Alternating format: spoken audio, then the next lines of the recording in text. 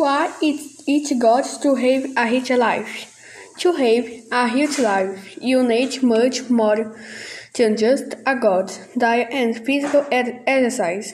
Health as well as mental, physical, and social well-being.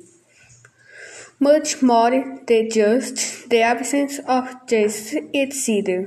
People, lifestyles, poor diets, stress, among other factors, and contributing strongly to aggravate the problems we could mention as examples: diabetes and arterial hypertension.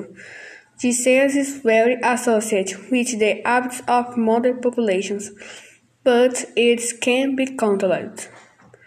Having a healthy and balanced diet is fundamental for the individual being.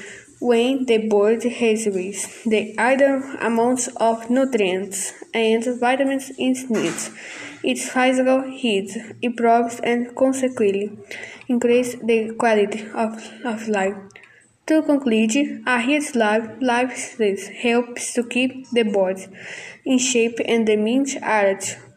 It also helps to protect against illnesses and addiction to helping to prevent chronic illnesses and worse. This is important because as we age changes, appear in the muscles and joints, they bring about decline in physical strength.